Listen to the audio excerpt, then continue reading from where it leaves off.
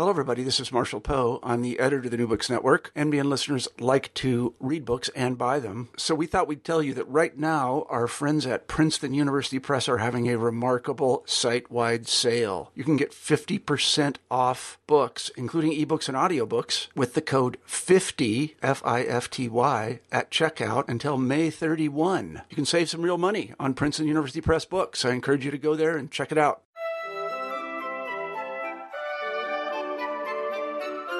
Hello, everyone, and welcome to New Books in French Studies. I'm your host, Roxanne Panchasi. My guest today is Catherine Jacquevin, the author of Benjamin, Barthes, and the Singularity of Photography. And the book was published by Continuum in 2012 and has recently come out in a new paperback edition with Bloomsbury. Catherine is also the editor of a special issue of Nottingham French Studies on photography in contemporary French and Francophone cultures that came out in the summer of 2014. So I'm hoping we'll get a chance to talk about both of these publications during our conversation. Hi there, Catherine.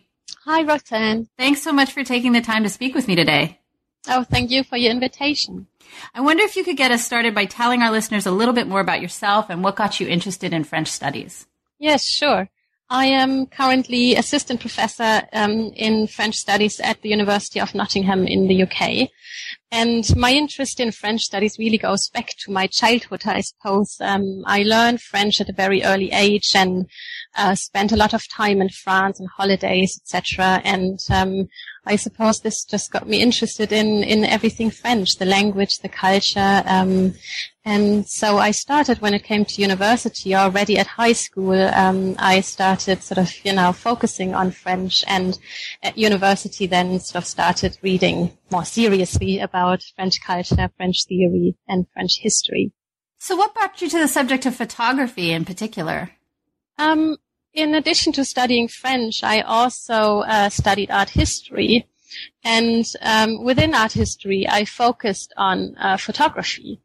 And I suppose it was a kind of mutual attraction between the two authors, the two thinkers I chose to work on, Benjamin and Barthes, who are known as, two of the most often referenced authors in the history and theory of photography.